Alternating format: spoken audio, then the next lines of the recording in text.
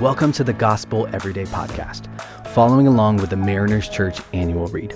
This year, we are reading Knowing God Through the Year by J.I. Packer. We hope that you'll be filled with fresh insight and joy as you spend time discovering more about our thrilling God.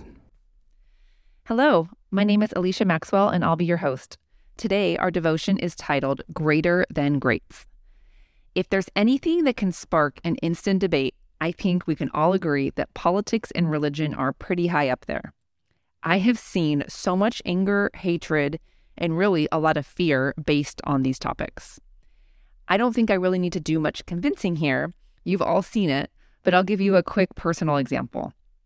I'm not on social media a lot, but I will never forget logging onto Facebook to see this. The post was made during the height of a presidential election where one of my husband's family members posted something along the lines of, "If you voted for blank candidate, I will no longer associate with you and you need therapy." I can remember the physical feeling in my body as I read this. And let me tell you how many great comebacks I had considered posting. In fact, I had even written out and deleted several replies.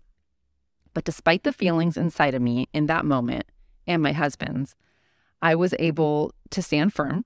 I had to remember what Romans 13 says, that authorities have been put into place by God. And we're called as Christians to represent Christ well. And all my clever replies were only going to stir more anger in their heart and ultimately my own. I was able to rest and remember that God knows better than I do. Today's verse in the devotion is Isaiah 40:23. He brings princes to naught and reduces the rulers of this world to do nothing. The devotion goes on to ask, do you suppose that it is really these top men and women who determine which way the world will go? It's easy to look at the condition of our world and feel a sense of mourning or even hopelessness. But as I was reading through this devotion and I started to feel the heaviness creep in, I'm reminded to keep my eyes fixed on Jesus. And a few solid truths came to mind. First, we need to trust. This isn't telling us to not care or to not vote, but to trust that God's gone before us and already chose every leader that he needs in place for this time in history. Nothing takes God by surprise. He knew who would be elected. He knew the economy would look the way it does. He knew gas prices would be this high. And he knew we'd be talking about how much a carton of eggs costs these days. So trusting is so important. Second is to rest. Rest in knowing that God will care for you. He loves you and he promises to provide your every need, not your every want, but your every need. And then we can be grateful. So we can stop and remember to have grateful hearts. Remember to say thank you. Remember to stay focused on the things that he's done for us already, the way he's provided. And if we stay focused on what makes us upset or angry, if that's where our attention goes, especially the areas that are far beyond our control, then we won't have those grateful hearts.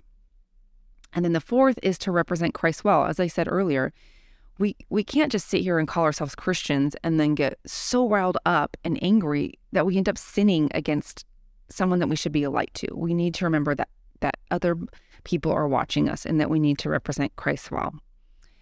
And then the last one is to pray. And I want to spend some time on that one. We talked about trusting, resting, being grateful, and representing Christ well. But prayer just encompasses all of this. And I have to bring up 1 Timothy chapter 2 because it's where so many of these truths come from. So listen to this verse. It's 1 Timothy 2, 1-2.